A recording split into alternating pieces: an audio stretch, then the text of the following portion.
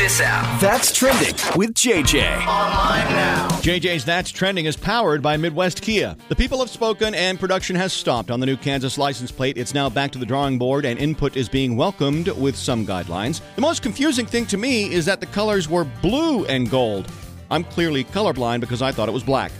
Well, another list and another not-so-good look for our fair city. Wichita has been ranked 5th worst large college city in the country. All 41 construction workers are free after being trapped inside a collapsed tunnel in northern India for over 2 weeks. The men were treated at a hospital and are reportedly in good health.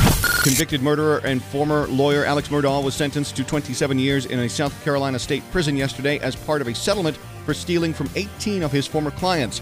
The 55-year-old will serve the time concurrently with his double life sentence for the 2021 murder of his wife and son. And Sports Illustrated may have been caught with their hand in the AI cookie jar as they are being accused of using AI writers for their articles. When investigators asked about it, the publication quickly deleted all the alleged AI authors from their website. The first clue something was fishy was when one of the AI authors picked the Cowboys to win the Super Bowl. And that's trending.